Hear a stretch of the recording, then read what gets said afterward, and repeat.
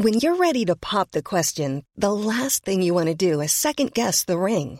At BlueNile.com, you can design a one-of-a-kind ring with the ease and convenience of shopping online. Choose your diamond and setting. When you find the one, you'll get it delivered right to your door. Go to BlueNile.com and use promo code LISTEN to get $50 off your purchase of $500 or more. That's code LISTEN at BlueNile.com for $50 off your purchase. BlueNile.com, code LISTEN. When you make decisions for your company, you look for the no-brainers. If you have a lot of mailing to do, Stamps.com is the ultimate no-brainer. Use the Stamps.com mobile app to mail everything you need to keep your business running with up to 89% off USPS and UPS. Make the same no-brainer decision as over 1 million other businesses with Stamps.com. Use code PROGRAM for a special offer. That's Stamps.com, code PROGRAM. This is the Cork Today replay on C103. And looking through all of the papers today, the most glorious, happy photographs of are people over the age of 70 arriving for their appointments yesterday to have the first of their COVID vaccine jab, and seemingly from early morning yesterday at the GP surgeries that were lucky enough to secure some of the first of the vaccines, there seemingly was a steady stream of very eager over 85s who wanted to get in, roll up their sleeve, give me my COVID vaccine please. And a lot of doctors are quoted in the papers today, including a doctor from, I think he's from Waterford, Dr. McNamara, who described yesterday as being absolutely fantastic. He said it was great as doctors to finally have some real palpable positivity coming across to our patients and for our staff and for all of the colleagues. They say it's been a shot in the arm, pardon the pun, to all of us to be able to do this. He said all of the staff woke very early yesterday morning with great excitement, as did so many of the patients, and reports of patients turning up early and just everybody very excited, and staff saying that the rollout went so well in all of the GP practices and that many patients said they were absolutely relieved to finally get their first dose. GPs who administered the vaccine to their older patients yesterday described the euphoria and said it was a ray of light after a year of great tragedy. And as I say, lovely photographs in all of the papers today. We will have one of our own local GPs join us on the programme today to discuss the rollout of the vaccine for the over 85s and indeed just a general discussion around the rollout of the vaccine. Now, when I mentioned yesterday that the doctor was joining us today, already some people started putting in questions. So if you do have a question to put to our GP, get it in, because we're going to be doing it in the next few minutes. So contact us please, either by phone to John Paul or text or WhatsApp me here to the studio to 086 103 103. And one of the questions I will ask, because there was a couple of calls in about this yesterday and indeed across last week, and that's people who were a bit nervous about the idea of getting an injection, and that people are actually put off by those photographs that I'm talking about today, because in every single one of the photographs of these euphoric over 85 year olds, I think in nearly every single photograph there is a needle either about to be put into the person's arm or the needle is already in the person's arm. And I know we had people yesterday saying that they've stopped watching, or they've to move away from the TV when the scenes come on of anybody being vaccinated, that they just don't like watching somebody else getting the injection. And then that led to some people saying they're just very nervous about injections. We've had people saying, is there any chance that you could get the vaccine in tablet form? And I've looked into that, and no, unless down the road they'll invent a vaccine that comes in tablet form. But certainly all of the vaccines that are being administered at the moment, and all the ones that look like they're coming on stream, are by injection only. So I will ask our GP about that people being nervous, because I think it would be dreadful that somebody missed out on a vaccine because they're nervous about getting the actual injection itself, which anyone who has had the shot so far will tell you it's a tiny little needle, and many of you reported saying barely felt it, barely felt the injection going in. So it's to try to allay people's fears, and how do you get over that anxiety and that nervousness. And it isn't just about the COVID vaccine. These are people are just nervous about getting any type of an injection. So I will put that to our doctor in a couple of minutes. And just staying on vaccines and any kind of good news stories that we can find about vaccines, the single dose Johnson & Johnson COVID-19 vaccine should be available in Ireland by April. That's the one now that people are saying is going to be the game changer. And I know Micheál Martin used that phrase yesterday, because when we'd been talking about the Oxford AstraZeneca vaccine, everyone was saying that is the game changer for the over 70s. But then, of course, as we know, it was decided in this country that it wouldn't be given to the over 70s. And then instead they had to go with the Pfizer or the Moderna vaccine instead. So then it didn't become the game changer that everybody thought it would be. So now all eyes are focused on Johnson & Johnson. And Micheál Martin yesterday, he was doing an interview with TG Cahir, and he said that there would be a significant uptake in supplies from April. And we'll see large numbers being vaccinated, and he reckoned large numbers of people being vaccinated by the end of the summer. They're still on target to have everybody over 70 inoculated by mid-May. The Cabinet also said yesterday that if the AstraZeneca could be approved for the 65 to 69-year-old age group, that means that age group would also be vaccinated by mid-May. But they're trying to see if they can get approval for the Oxford vaccine to be used on that age group instead. Now, Johnson & Johnson applied yesterday to the European Medicines Agency. They're the ones who will give them the authorisation, and then once they give the authorisation, the rest of the EU countries then can start looking at it and start getting in their supplies of the vaccine. The difference with the Johnson & Johnson as opposed to any of the other three that have been given approval is it's a single dose vaccine, and if it gets approval in the coming weeks, it means then it would be available and ready probably by about mid-April.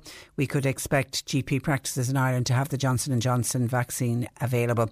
The regulator in Europe announced that Johnson & Johnson had applied yesterday, but the European Medicines Agency also said that the process this time round for this particular vaccine will be quicker than usual, because the company has already been submitting data on a rolling basis. They didn't send all of the data in together as the other three vaccines that are already in use did. So the European Medicines Agency have been looking at the rolling data. So the final sort of piece in the jigsaw arrived yesterday. Now, the EU, the reason that the Johnson & Johnson gives us such great source of hope, the EU have already procured 200 million doses of the Johnson & Johnson and vaccine, and they also have an option to buy the same again, another 200 million doses.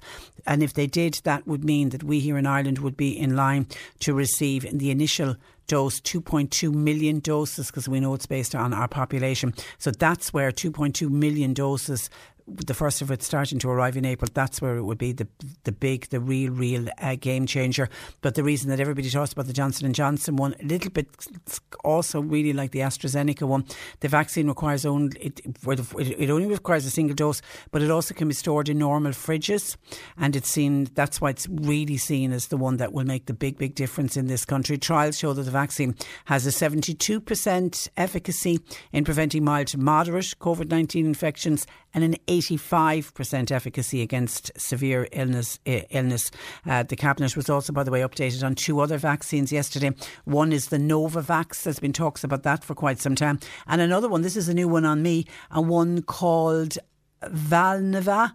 And the Valneva vaccine has a very long shelf life. So the idea of the Valneva, when that arrives, that actually could be used, it might find use as a booster shot.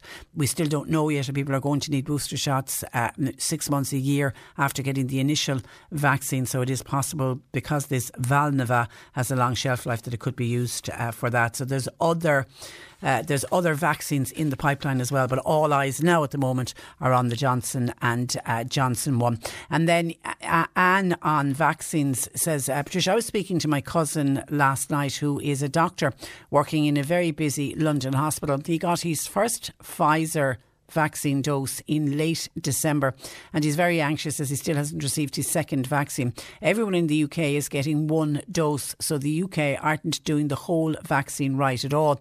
The first dose is no good without the second dose given within a certain period. So Anne says, I feel Ireland is doing it right.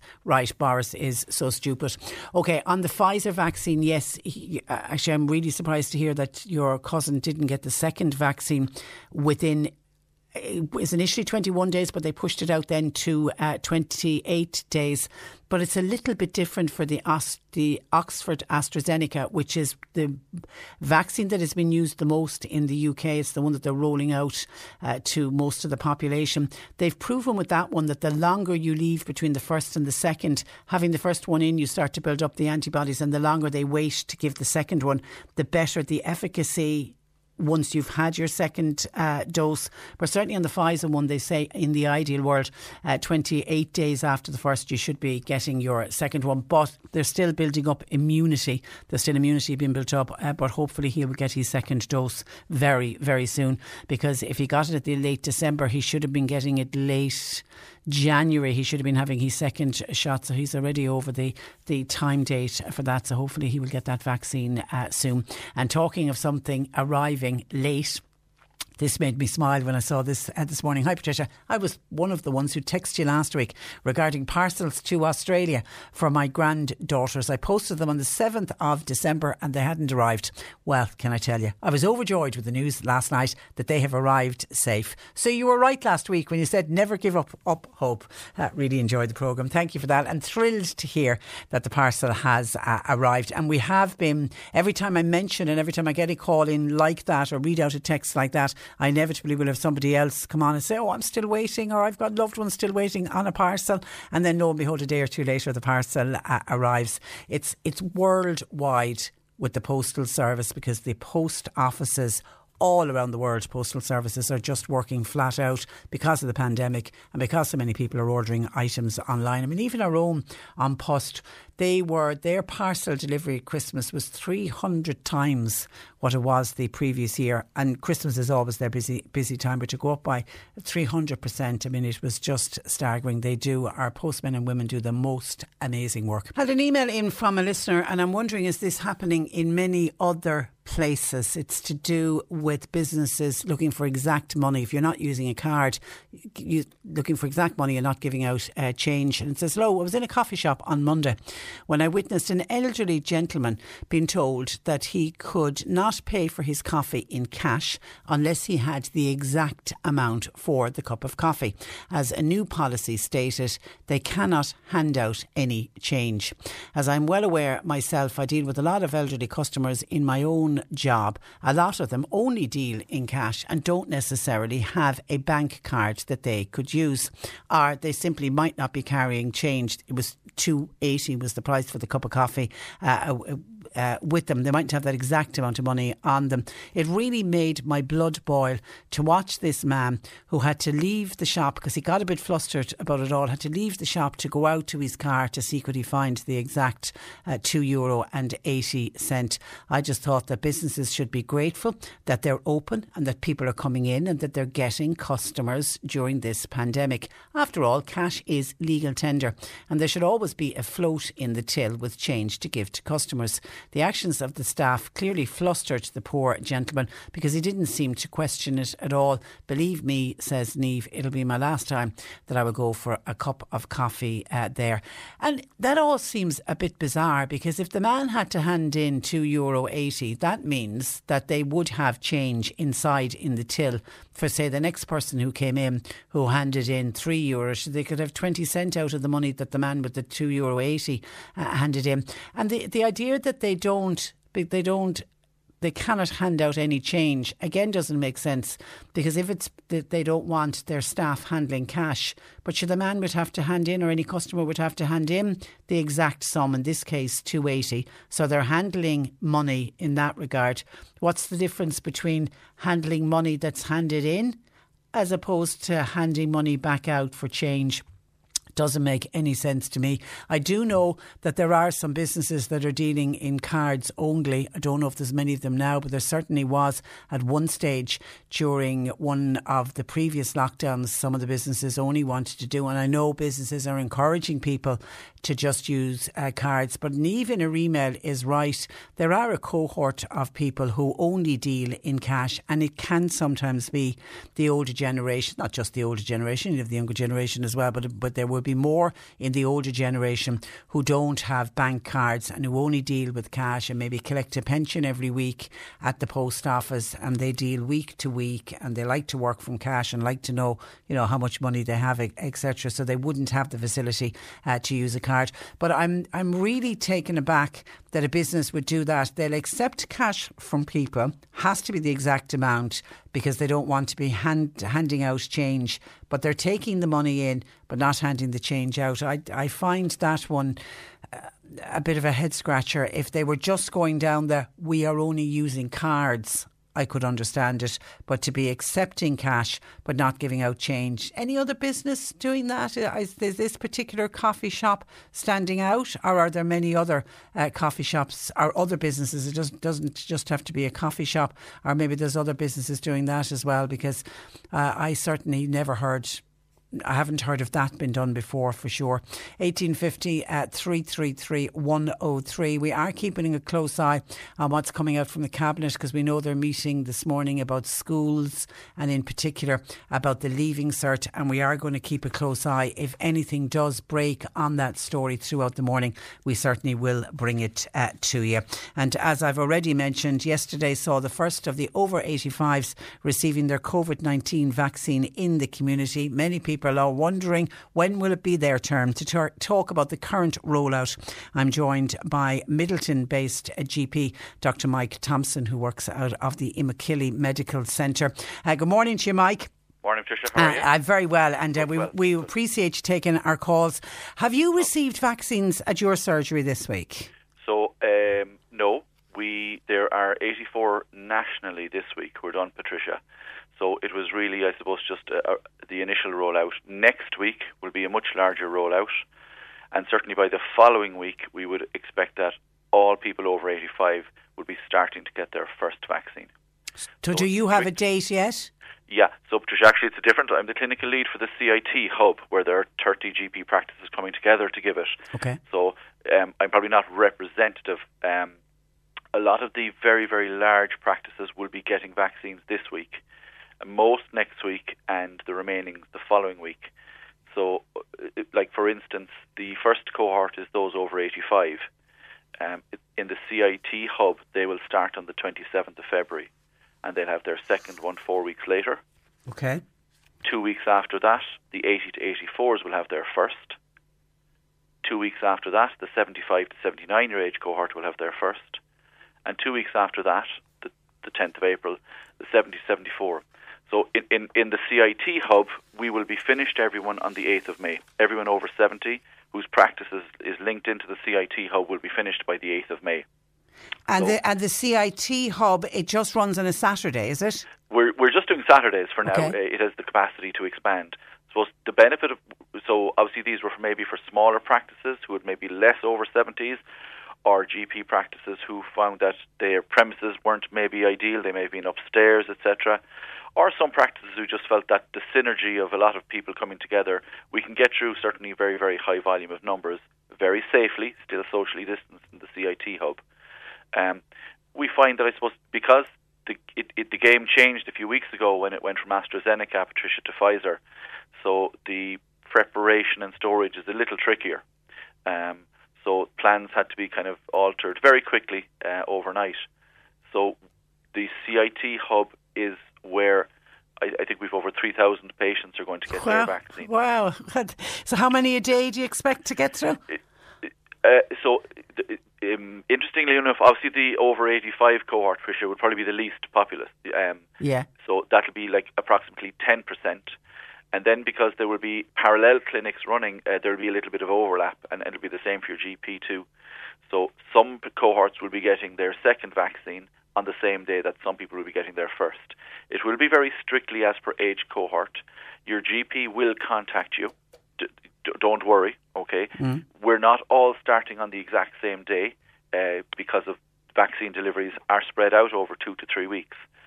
But it'll be strict age cohorts starting at 85 years and over and working down then in cohorts of 5 years to get to 70. So I think by Easter, the vast majority of people should have had their first vaccine. Now, plus or minus a week or two either way. Yeah.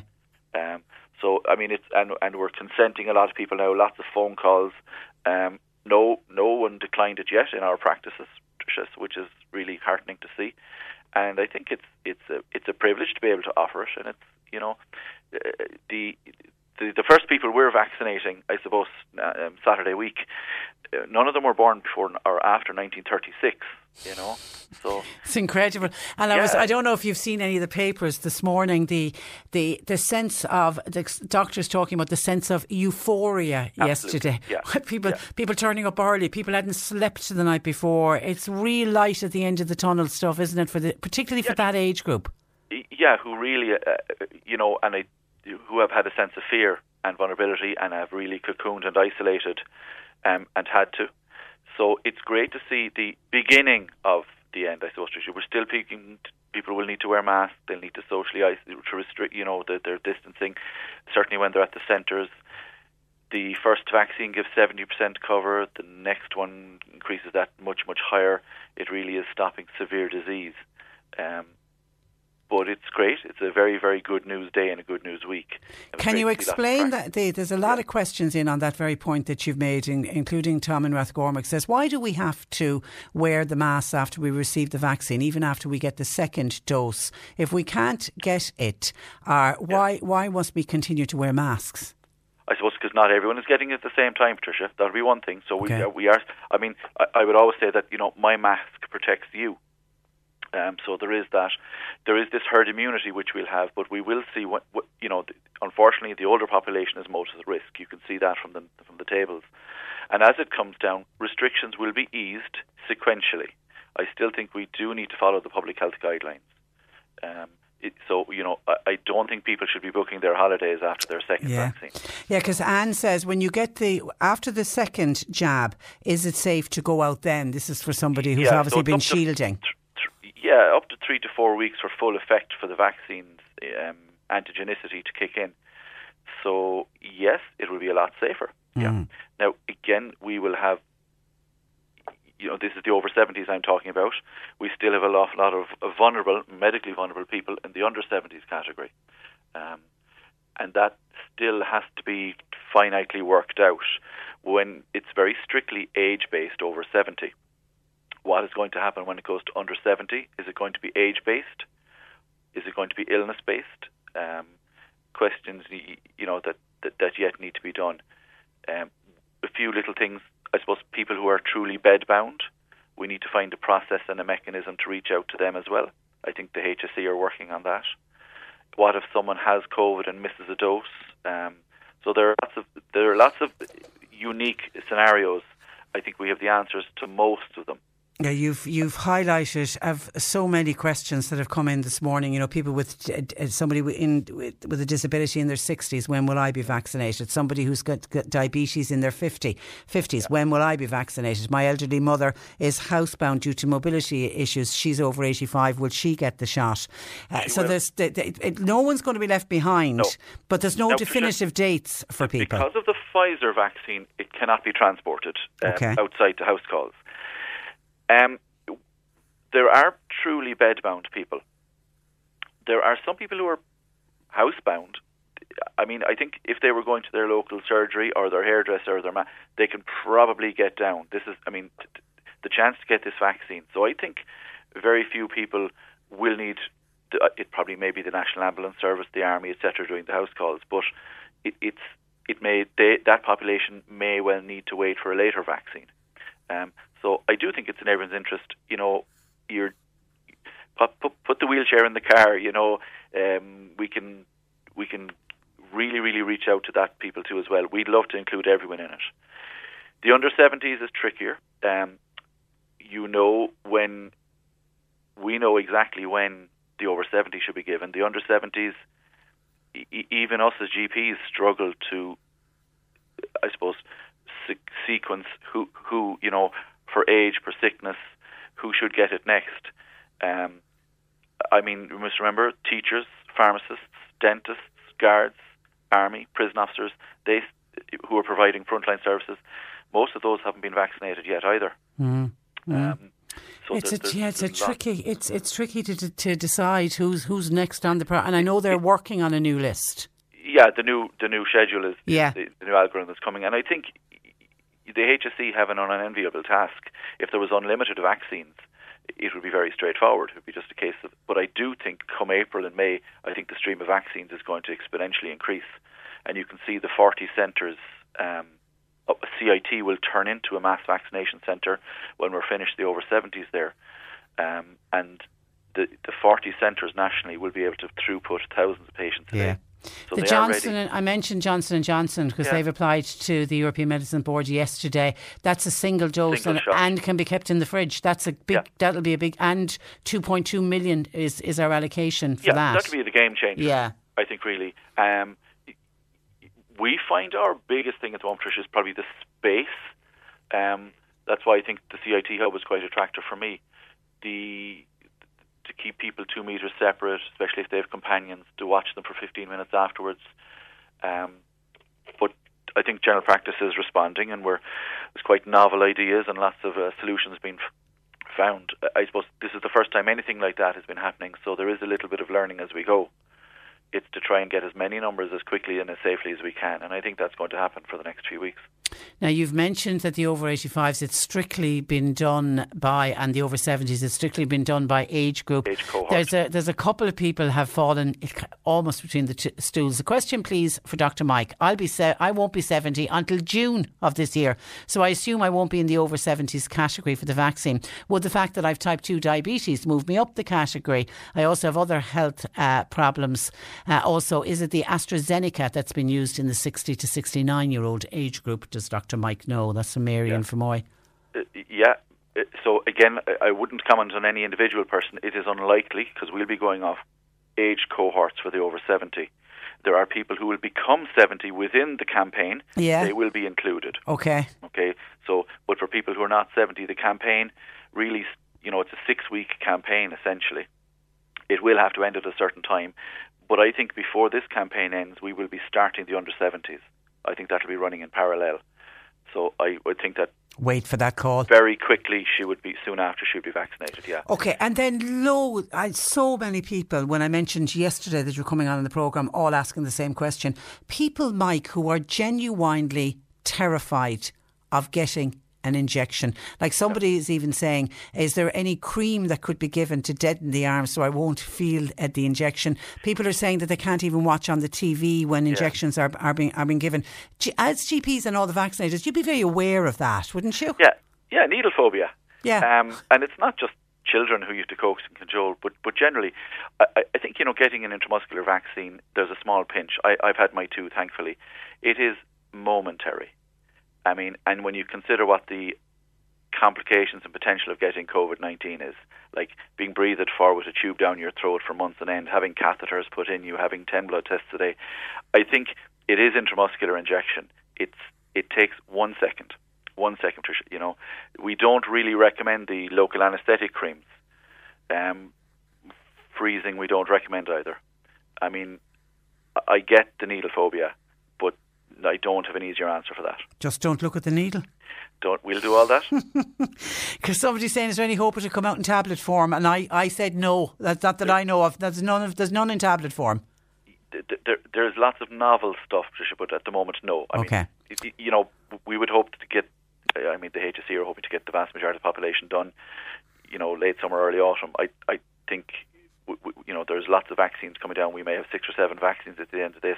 I think we will be swimming in vaccines coming to the end of the summer. Thank God. So now, it'll be great. And then the other question that there's a number of listeners are asking about is possible side effects from the vaccine. One listener says, a friend of mine had her second jab and felt really off for a couple of days after the second one, was fine after the first one. Yeah, so most of the over 70s will probably get the Pfizer vaccine. It's interesting that side effects are less for the older population than the younger population. after my first vaccine, I had a sore arm for a few hours, and after my second vaccine, I certainly felt quite nauseated and weak for one day after the second day. But as you go up in age, the side effects reported are less. It is a very, very well tolerated vaccine. That's interesting, really. Isn't it? Yeah. Yeah. Can't explain that, but and we'll get people to take some paracetamol, but it is really well tolerated. Questions about I'm on blood thinners, questions about I have severe allergies, all those, that's why every case is individual and will be consented by their GP, who will know them best. So there are a few little quirks along the way, but I do think, I think most people, certainly the over 85, will probably be getting, I expect, a phone call. I don't know if text and email that, but certainly when we come down the age cohort, I think the 70-year-olds are very tech savvy. They're used to booking Ryanair flights all the time. They'll be getting texts and emails and stuff like that, and they'll need to contact their GP. However, their GP wishes to run through about the date and timing and schedule of the vaccine, their consent, and whether they're eligible. Okay, and the GP practices that will be with you in the CIT campus, are they from East Cork, North Cork? Are they from all over?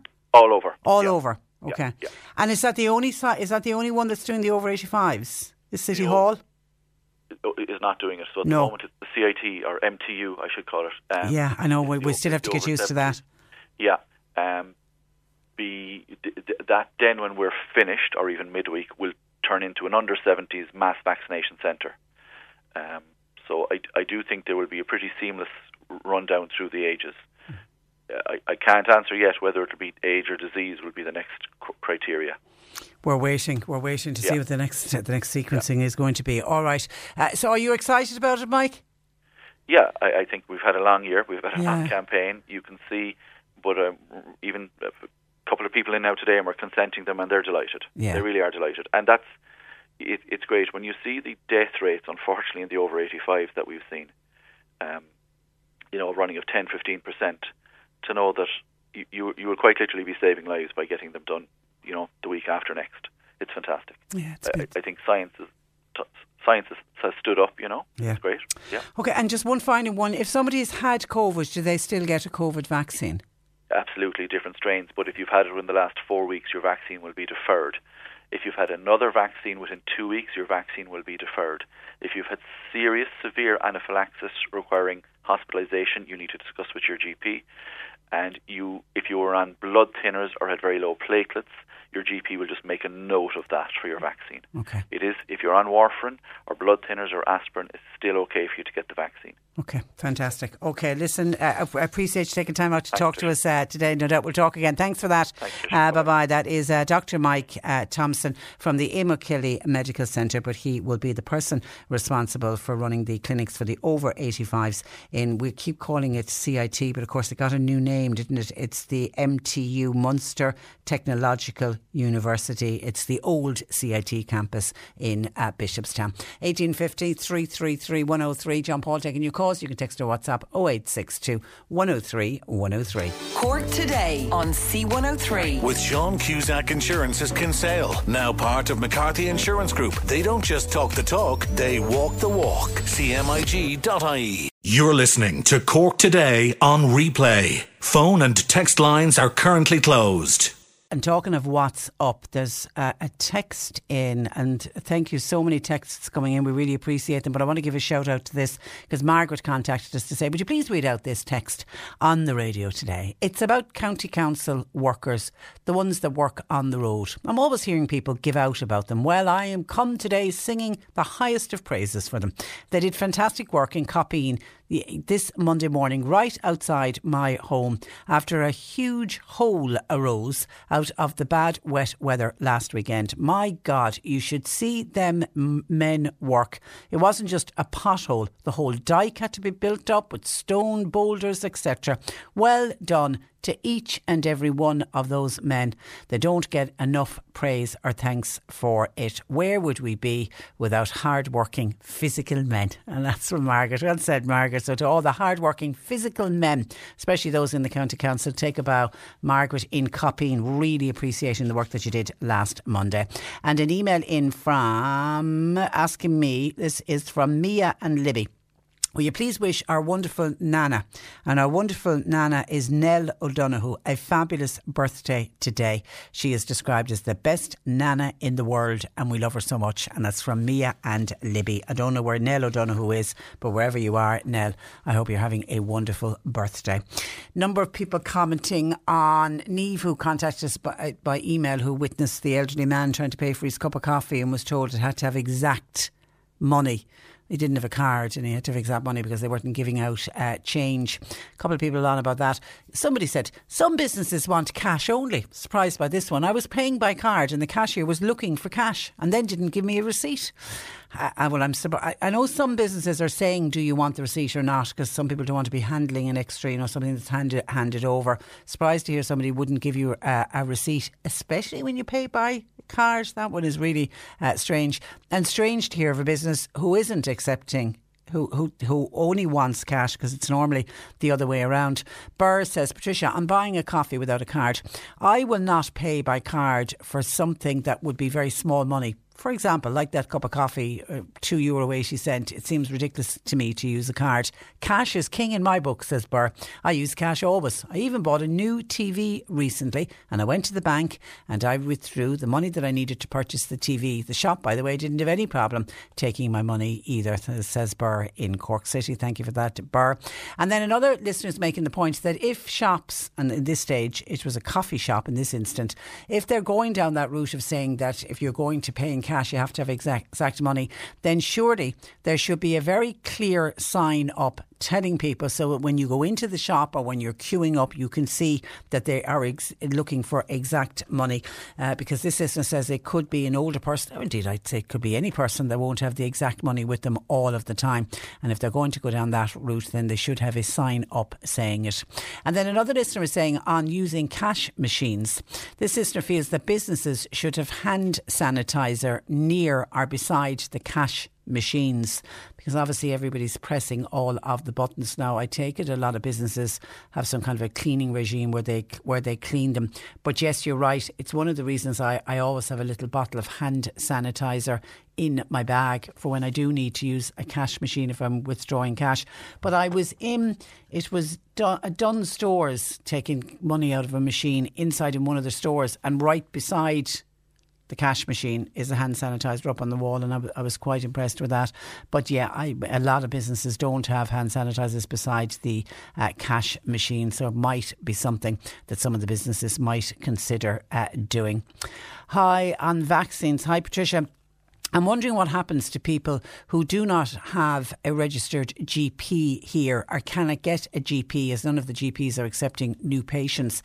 How will they be contacted when it's their turn for the vaccine? Now, I'm assuming this is somebody under the age of 70, because everybody over the age of 70, I'm assuming, is registered with a GP. You won't have to worry about that, because what's going to happen when the vaccine is available to the general population, when enough of the vaccines arrive and all of the big vaccination centres are open, and it's the general population, they have all of the at-risk groups done. What the HSE are going to do is they are going to have a portal online whereby you will register to say that you want to get a vaccine, because they can't let GPs contact everyone, because there will be people, and there are people who've decided for their own reasons, and it is their own reasons, not to get the vaccine. I think they're in the minority. I think the majority of us can't wait to get the vaccine. But when it comes to the general population, what will happen is you'll go onto a HSE website, they'll open up a special portal and you'll tell them that yes, you want to get the vaccine, and then they'll ask you where you're living, etc., and then they'll tell you where's the nearest available slot. And it could be that you're going to a GP practice, or it could be, and more than likely it will be, when it's open to the general population, that you'll be going to one of the vaccine sites, the centres that was mentioned, the 37, or we're saying 38 because of Clonakilty. You'll be sent to one of those instead. So don't worry if you're not registered with a GP, and you're not on your own. There are a lot of people struggling to find, if they move to a new area. That is a huge issue, and I think that's going to become a bigger issue going forward as more GPs retire. People are going to have difficulty finding a GP, because a lot of the GP practices, they're not accepting new patients. Not their fault. They're simply full. They can't accept anymore. And then John is talking about the vaccination centres that were announced this week. Great to hear and see all of these vaccination centres. Yes, we don't have vaccines in this country. The Irish have vaccinated 250,000 people, but in the UK, and I'll correct your figure that you gave me for the UK, John, up to yesterday, it was over 15 million people have been vaccinated. How much are all of these vaccination centres costing to set up, and how much are people being paid to administer them? This country has been robbed blind by bad decisions by government. We will await the bill, says John. OK, let me come in defence, and I don't need to come in defence of the government or the HSE or anybody else, but on the vaccination centres and the reason that the work has been done, they're getting the vaccination centres ready, and they'll have them all ready for as soon as the vaccinations arrive. They will be ready to start administering it. And I actually think that that is a good move, rather than waiting for the vaccinations to arrive and then suddenly all these vaccines arrive. And, you know, if Johnson & Johnson get the go-ahead in the next number of weeks, and then all of the Johnson & Johnson vaccines arrive in April, if we don't have these centres ready, then we would be screaming from the hilltop saying to the government, you knew for months these vaccines were coming. Why didn't you prepare? So I do think the preparation of the vaccination centres, I actually do think, is one of the real positive things and one of the things that they have done right, because it will mean that when the vaccinations come, and when we could be looking at 250,000 vaccines arriving in a week, so when those kind of numbers start to arrive, now I know we're months away from that, but it will happen. But when that happens, we need to be ready. We need to be ready. Vaccination centres there, vaccinators all trained up, and you literally will get your slot, and in you will go, John, and only too happy to roll up your sleeve and get your vaccine. 1850 333 103. And I should have just spotted another text on the giving out of change and not giving out of change. Anne is saying, you know, the shopkeeper inside in the coffee shop who refused, said to the elderly man he needed to have the exact amount of money. I wonder, would the owner of that coffee shop or any of the workers, would they refuse a tip if the person wanted to hand in extra money as a tip? That's I probably not, Anne. Probably not. 1850 333 103. Well, we're keeping an eye on what's coming out from the government when it comes to the Leaving Cert and schooling, and there's a lot going on, a lot of discussions taking place there. Will we have any news today? I don't know. Michael in Castletownbere, though, was raising an issue on that. He says, hi Patricia, the trade union said that the junior cert should not go ahead this year. May I ask the question, who the hell is running the Department of Education? Is it the teachers' unions or is it the government? I think this is disgraceful. The loss of educational years for those young people can never ever be recovered. Vaccinate all of those teachers and do it immediately. There is no vaccine for the under 18s at the moment in any part of the world as far as I'm aware. I think it's utterly shameful and disrespectful to the up and coming generation of our children and us as a nation to deny them their education because of a handful of people who think that they have the right to run this country. Thanking you. And that is from Michael. And it was, I don't know whether it was the TUI or the ASTI put that forward and said we'd be better off not running the junior cert this year and instead we'll cancel it. Now, I know another reason that it does look like that the junior cert will be cancelled. It is to, well, it'll totally switch focus onto the Leaving Cert, but it also is to make room if they do, and it looks like they will run some kind of a sit-down written Leaving Cert, but obviously everyone's going to have to be 2 metres apart and spacing them all out and whatever, so they can't have them in cramped conditions doing the exams, so they wouldn't be able to run, is it 63,000 Leaving Certs and nearly the same on junior certs? They wouldn't be able to facilitate them also because of that. It does look like the junior cert has been and will be sacrificed this year, which will probably go down well with some of the students who'll be happy enough not to have to sit the exams. But yeah, I think Michael, a number of people will agree with you that it is lost education for a whole cohort of young people. 1850 333 103. And talking of a young person, can anybody help us out here? We've had a contact from a family in the Kinsale Carrigaline area to say they have a 10-year-old little boy who is autistic, and they are looking for, he's entitled to 20 hours education from now until the Easter holidays.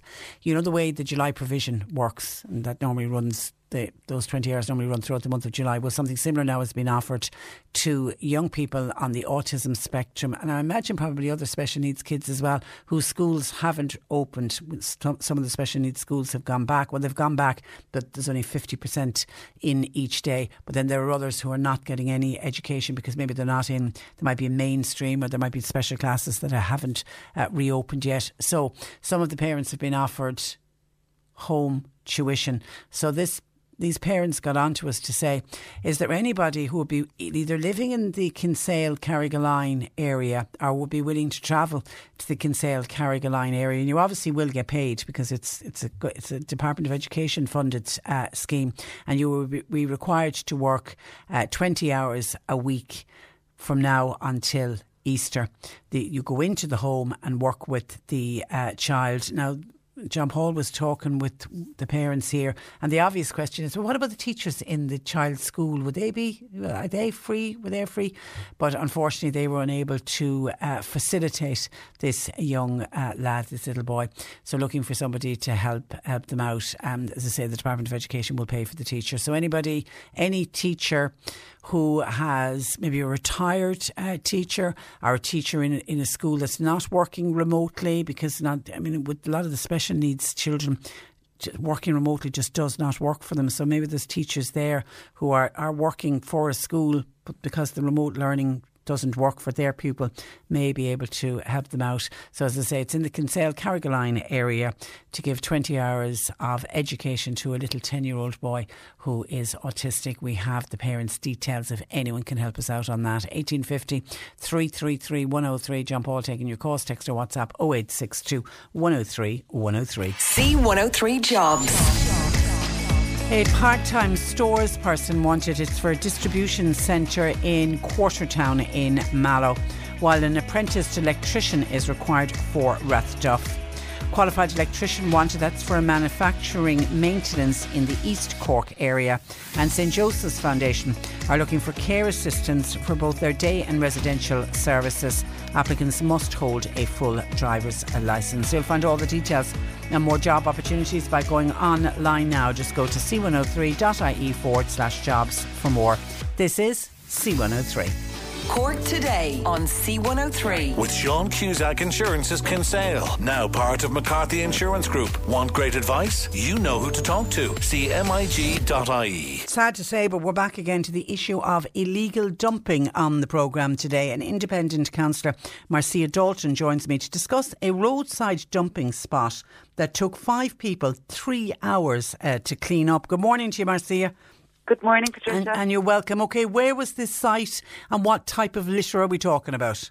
It was close to Ringaskiddy and on the Currabinny Road, and it was domestic waste, 100% domestic waste, black bag dumping. Who cleaned it up?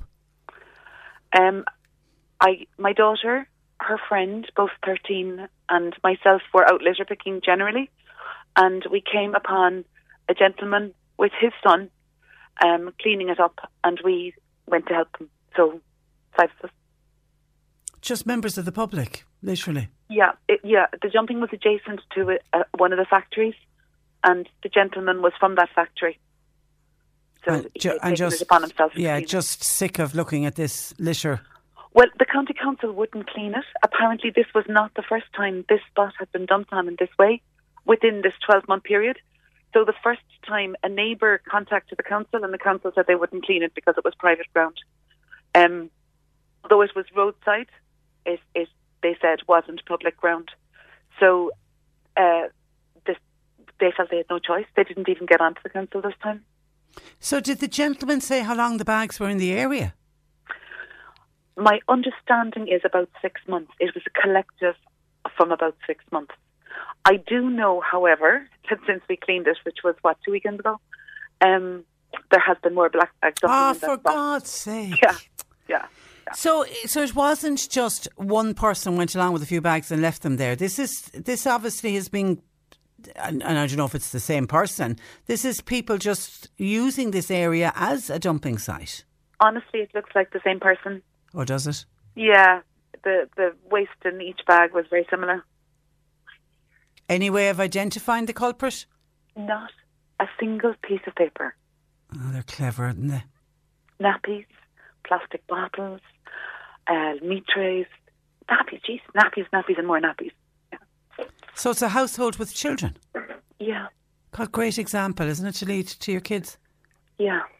Honestly, I've done a lot of litter picking in my time, and perhaps because it was there for so long and the bags were split and all that, but I don't think I've ever handled litter that was so disgusting. Well, what did your daughter and her friend, 2 13-year-olds, what did they say anything to you afterwards? I didn't let them handle, we had to rebag the bags, the bigger ones of us in the crowd, so I didn't let them do that. So they had litter pickers with them, because we were litter picking, and any waste that was left behind on the ground after we were rebagging the bags, they were doing that. And yeah, they were saying yuck and that kind of thing, but...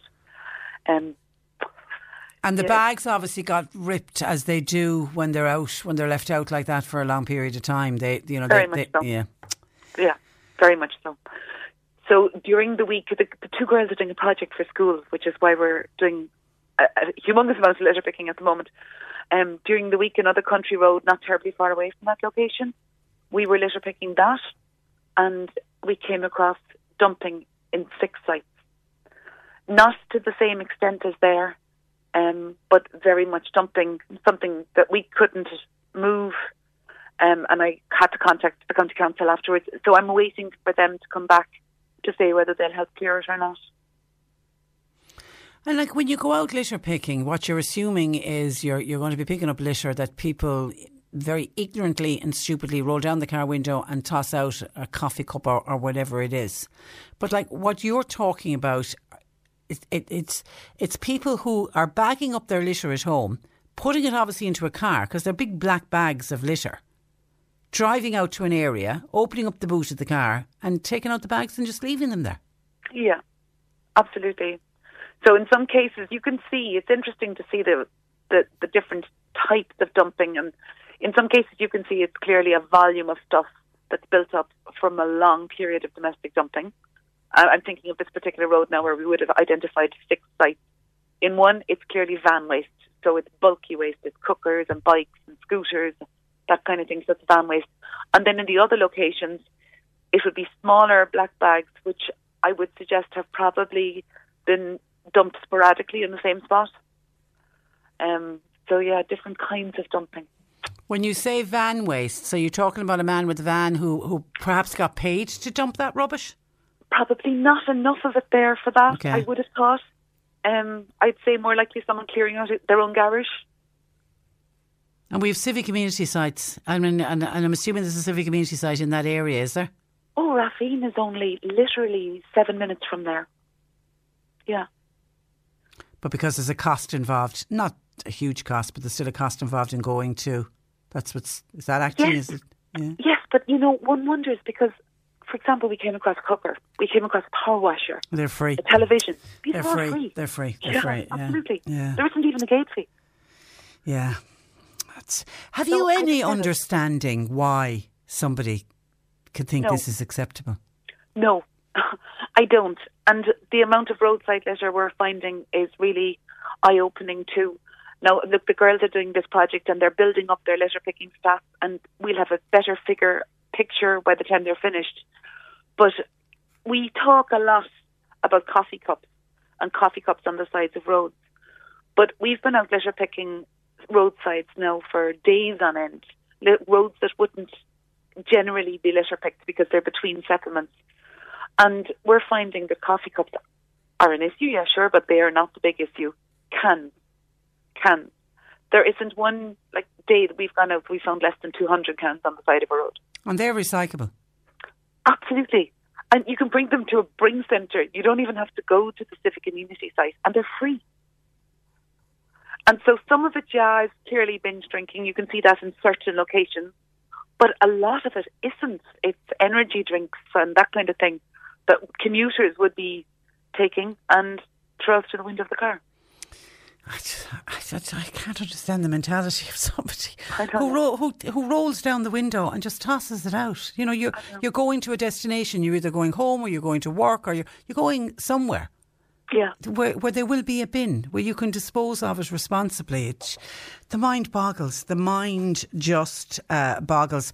And, you know, we were only talking about it last week. I think it came up again the week before. And I think because of the pandemic and the lockdown and people are going out for walks more, people I think are, at the start I thought people were seeing more rubbish, that was the reason, it's just that they're out and about more. But I actually think the pandemic is actually causing more rubbish. I mean, for example, masks, did you come across any of the PPE gear? Yes, we did, but I thought we'd find more. In any day, we've done maybe a kilometre each day of roadside and we've never found more than 8 items. So that would be, we call them COVID-related items. That would be masks or gloves. Now, in the town centres, it's different. You see, I would literally stick with Passage West Tidy Towns, and you see more mask waste, but not on the roadsides between settlements. Yeah, perhaps people are starting to use reusable ones more. I know that the Labour Senator Mark Wall wants to see a change in the law so that CCTV can be used by local authorities to tackle illegal dumping. It seems there's a problem at the moment that if you film somebody, there's concerns about data protection and GDPR, right. Even though I think that should just go out the door. If you are filmed illegally dumping, then I don't care about data protection and GDPR, but then that's just my own theory on it. But is that something we really need to look at? Look, yes it is. It's been one of the tools in the armoury of the local authorities for quite some time. But here's the funny thing. That road that we found, the 6 places that were dumped on, that had CCTV on it in the past year. Now, when the council puts up CCTV, they are, again, under legislation, obliged to put up a sign saying this spot is monitored by CCTV. So, that's not entirely helpful, is it? No, you need covert cameras, you know, because then people aren't stupid. They're just, you know, if they think they'll start putting masks on, or they'll make sure that the car registration is blocked. But if you've got a hidden camera, yeah, you don't know. But that's not within the legislation, and the council is obviously bound by legislation. And here's something interesting. You said COVID. We all got the sense that COVID was creating more waste, not just COVID-related waste, but people clearing out their houses because they had time to do it. Mm. And the statistics that we got in our most recent council meeting indicates that the amount of waste collected at civic community sites didn't necessarily go up significantly at all. The amount of waste at bring centres went down. Now, the number of complaints of fly tipping rose significantly, but the volume of waste collected by our anti-litter unit didn't. Well, it's interesting, isn't it? Yeah, so what we thought we saw isn't reflected in the numbers. We touched on it last week, the increases in charges at the civic community site. They're coming in, I think, on the 1st of March, isn't it? It is, yeah. What's your thought on that? Look, we're running the civic community sites at a phenomenal loss. And that's a problem, obviously, particularly for budgets this year. So I think they did the least worst thing that could be done, and that was increasing the gate fee to €4. I've done a survey of civic community sites nationally and tried to get a feel for if we were off the wall in our charges in County Cork, and we're not. In fact, at €3 in a gate fee, we're lower than most of the civic community sites nationally. What I personally worry about is not the €4 gate fee so much. It's the fees increased for things like bulky items. So cost of an armchair disposal, for example, going from €10 to €15. I worry about that kind of thing. The mattress went up as well, didn't it? Yeah. Okay, all right. Yeah, but I actually can understand if it's losing money. I mean, we don't want to lose these civic community sites because they are so valuable. It's just to try to get the balance right. Listen, will you congratulate your daughter and her friend? I mean, 2 13-year-olds out doing all that litter picking. Well done, sweet. The project is fascinating, Patricia. Is it's going to be about commuter waste. Yeah. And they want to try to create a video where they can speak to commuters within the industrial area of Ringaskiddy, where obviously there are 8,000 people coming and going every day, and talk to them as 13-year-olds saying, this is what we found. Wow. Please don't litter our home. Wow. So it's great to see that civic mindedness in young people. It's nice. It's good for them. Yeah, and it's listen, they're the future generation. They're the important ones. Listen, Marcia, thank you for that. Enjoyed our chat. Thanks for joining us on the programme this morning. Good morning to you. Bye-bye. That is Independent Councillor Marcia Dalton. John in Scull on dumping said there's dumping around the waters in the Scull area. They ended up collecting rubbish. Or rubbish ended up washed up on Coola. Is it Coola Strand? And he said what was shocking was all of the rubbish that was there could have been recycled. He said it was awful to see it floating around the shore. Sad to see it when we've got such great recycling facilities across Cork City and County, and people just ignore the recycling. People ignore the recycling facilities and just dump the rubbish. It is destroying sea life. 1850 333 103. The dumping in Tower in Newmarket is shocking, particularly on all of the back roads. Meg says it beggars belief. The cost at civic amenity sites keep rising. They should be cancelling the gate fee. Cork Today on C103. With Sean Cusack Insurance's Kinsale, now part of McCarthy Insurance Group. They don't just talk the talk, they walk the walk. CMIG.ie. Fine Gael Senator says Airbnb should be taken down while Ireland is in level 5 restrictions, because he says it's facilitating blatant breaches, including house parties and binge drinking, especially in rural areas. Senator Tim Lombard joins me with more on this. Good morning to you, Tim. Good morning, Patricia. You cite an incident in Kinsale which highlights how allowing rental properties operate, you feel, only fueling house parties. Tell me about that incident. Yes, so that incident was well documented by the actual Garda Síochána, where they apprehended 7 different lads, 7 different households who came to Kinsale for a weekend to rent a house to go drinking. And that was about 2.5-3 weeks ago. It was a weekend. So, like, that kind of scenario has happened continuously then, from what I've heard. I've had several people onto the office after we spoke in this programme about this before. And it seems to be a phenomenon around the entire country. I raised this in the Shannon last Monday morning, and the reaction throughout the entire country has been beyond belief. I've been on maybe 7 or 8 radio stations, same story all over Ireland. And even a while ago, people from the UK had contacted me, and it seems to be the exact same scenario in the UK as well, during what they're calling the half break that's over there. So we have a huge issue at the moment. Like, Ireland is going through a level 5 restrictions. It is very, very tight. It is 5 kilometres. It is only within county parameters of travelling, and people are doing so much to actually flatten this curve. But there is, unfortunately, a cohort of people that are breaching rules, going away for these kind of weekend parties that we've seen, and particularly in rural and scenic areas is where they actually seem to be going. Because they think they can get away with it. Absolutely. And the majority of these properties, from what I've been told on the ground, are Airbnb properties. Now, because we contacted Airbnb, they say they've no evidence to support your claims. They say parties are banned on Airbnb, and they take swift and robust action against those who breach the strict policies. Yeah, and Airbnb made that statement yesterday, and I welcome that they're actually coming to the game, because we're trying to get them to this point for an awful long time. There's a few things I'd say about Airbnb. First of all, before I made my statement, I looked up their actual websites, and there was over 200 properties alone in Cork for that Tuesday morning available. There was thousands available across the entire country. So you could book into any Airbnb property you wanted any day of the week. And the problem I have is, why would you be going outside your 5 kilometres? Why would you go into these scenic areas? To be perfectly honest, they're not going there for medical or health reasons. They're not going there for work reasons. They're only going there for leisure. So these properties shouldn't be advertised. And the other issue, which is becoming very apparent here, is that compared to any other actual hotel complex or booking destination complex, the level of information or evidence required to book the property isn't required on Airbnb. Even other .com booking sites would look for evidence of why you're actually going to the location. Airbnb don't. They actually, all they have is a link to the actual national restrictions, and that's all they do. Yeah, they say that they share clear information about government travel restrictions, but I think everybody knows the government travel restrictions. And the problem I have with Airbnb saying, you know, parties are banned on Airbnb, that's fine to say parties are banned. But if I decide to book an Airbnb tonight, Tim, and I invite you and JP and a gang more to say, look, I've got an Airbnb in a rural area, come join me. Airbnb aren't going to know what I'm up to. Absolutely, and that's the ultimate point here. I think Airbnb is they see no evil, they don't want to see no evil.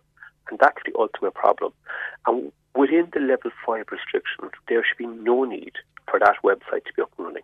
I appreciate it's a part of the market when you have a normal market operating. But in these current restrictions, they're only making you laugh at it.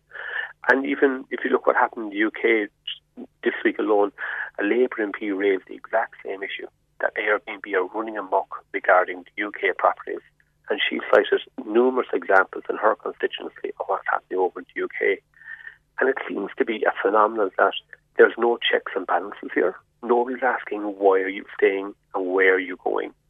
When I go to Dublin, I have to go to Dublin one day a week, and I'm stopped twice by the guards going up there. Very efficient, very nice. They do their job, and I always compliment them. But when I go to my hotel to book in, they want proof of why I'm in Dublin and where I am. Wow. And now, but by their own admission, Airbnb say in the statement that they issued to us this morning, as part of a recent crackdown, we've removed more than 2,500 listings across Europe. So by their own admission, they've had to remove 2,500 properties. And like that 2,500 is a minor fraction of how many properties are on that website. Because I actually misread it at the start. I thought it was 2,500 in Ireland. 2,500 across Europe, around 480 million people. So it's a minor percentage. The other major issue with Airbnb is, and I would have stated this before in the programme, we have no actual record of how many Airbnb properties are on the state. Who regulates Airbnbs? So Cork Council have a duty responsibility to regulate Airbnb if an Airbnb is within a rent pressure zone. So if they're within the rent pressure zone, they must apply for planning permission for the Airbnb activity.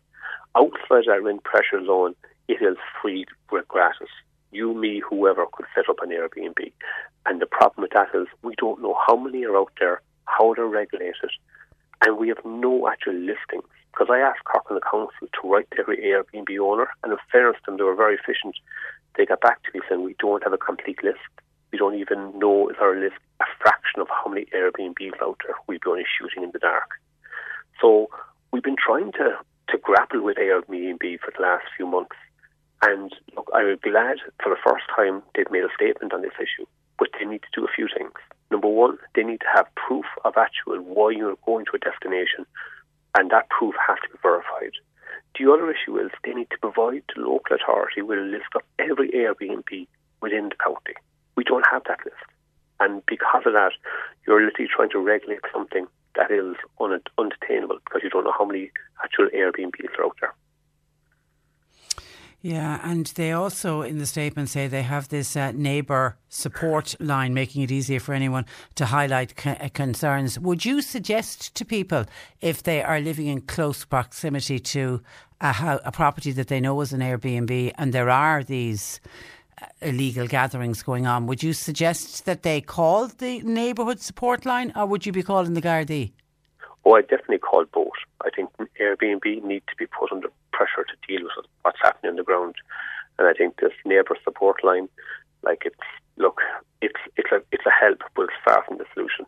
But I think the Garda Síochána as well, who are doing a really, really tough job in a level 5 restriction. I think, passing it in a shadow most days, it's a really tough job what they're doing. And I just think, they've enough things to do now besides going around weekend regulating house parties for Airbnb. I think Airbnb needs to do the right thing in level 5. The country is doing the right thing. Airbnb seem to be hiding behind everything bar doing the right thing. Lisa and Kerry said the people who own the Airbnbs, they are the ones who should be fined. They know they shouldn't be renting out these properties as people are not meant to be travelling beyond their 5k. So why would you need to rent a property, target the property owners? And someone else is saying if a house party is broken up, does the owner of the property get fined, or is it the people in the house? My understanding is the people in the house, but I'm not 100% sure on that point. I always thought it was the individuals who actually were in the house itself. But that's one of the things that we kind of have to look at. We have an unregulated market at the moment where people are turning up and they're literally staying for these weekend parties. Maybe the actual house owner needs to be brought back into this mess as well and tied in as well. But there's a duty responsibility on, the people who are coming out to these parties, but also the owners themselves. And hopefully after the publicity in the last 48 hours on this issue, owners will take note that this won't be acceptable and something's going to have to be done, because, number one, the general public won't accept it, but more importantly, for the state and the health of our country, we can't afford to have these issues. Like, I have house parties of that nature, and it seems to be getting more prevalent. Like, listening to people up and down the country in the last 48 hours, the amount of stories I'm after hearing about last weekend would absolutely frighten me. And Airbnb defending why their properties are available. There are legitimate reasons for travel, they say, during these difficult times, such as work-related travel that's required for workers providing essential services. Are there many essential workers staying in Airbnbs? Who, in the name of God, is going out to rural and scenic areas on weekends for work for essential services? Like, when I read that line in that actual press release, it showed that they had their head in the sand. Like, that is the ultimate issue.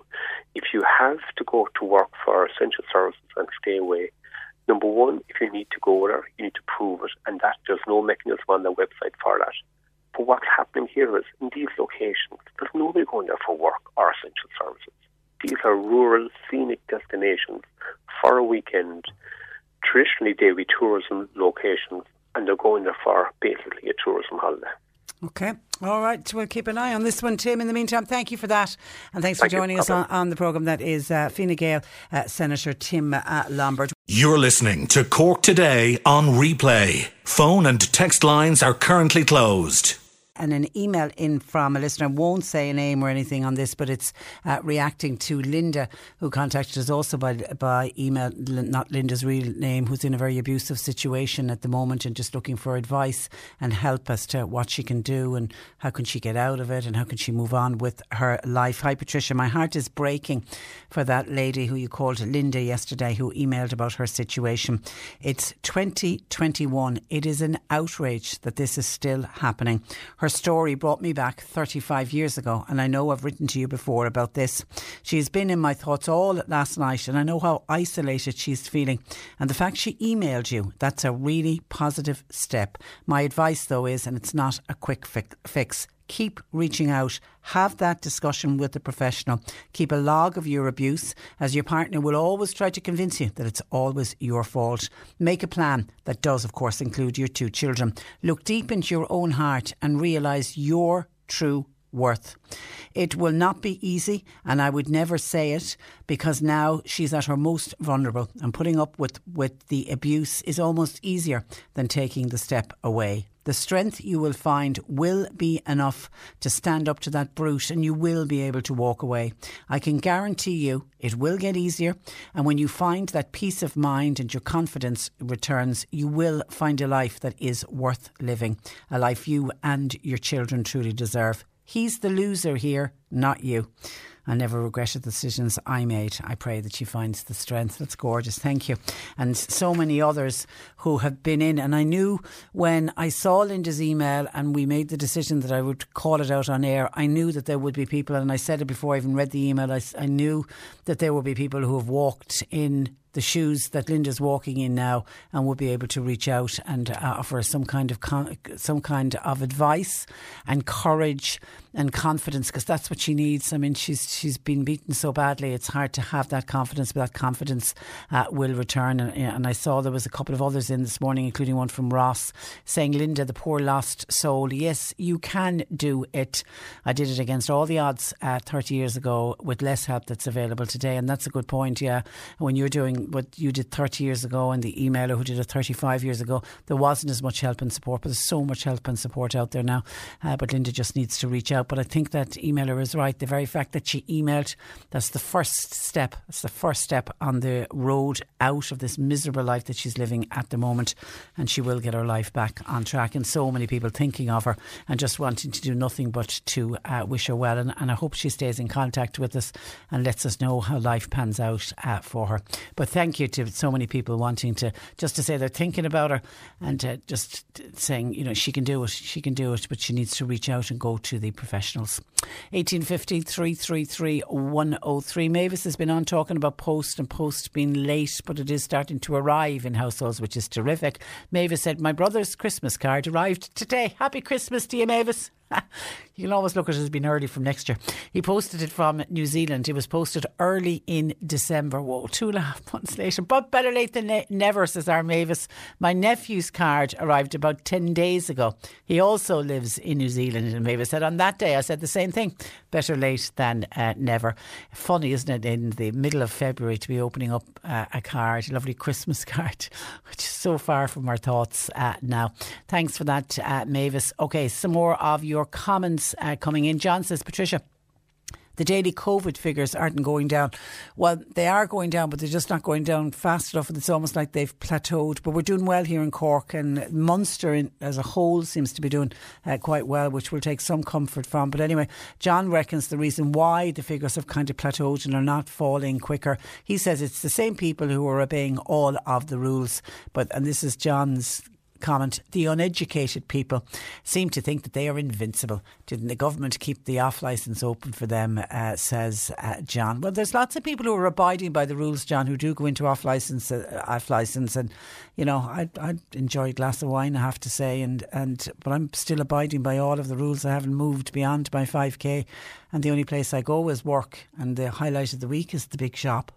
And that's about it. And I'm not doing anything else. Am I getting sick of it? Absolutely. But listen, we're all in this together. And the fact that the vaccinations, and it was my heart filled with joy today, you know, looking at the over 85s coming out yesterday to get their vaccinations. And we will get there. We will get there. And look, it's a lot better to be where we are now than where we were this time last year when we were just heading into it in that long year. God, if we'd known a year later, we'd still be there. But at least we've got a vaccine and vaccines. With more and more of them coming on. But yeah, it's the minority who are ruining it for the majority, for sure. You're dead right on that. And Anne says, Patricia, nobody can be fooling themselves. House parties will never stop happening. Anne says she is already aware that people are having house parties planned for nearer to St. Patrick's Day. And I saw up on Instagram, I think Twitter had it as well, there was somebody advertising some kind of a rave. They're selling tickets for it and they're having it on, I don't know if it's on the eve of St. Patrick's Day or St. Patrick's Day itself. So yeah.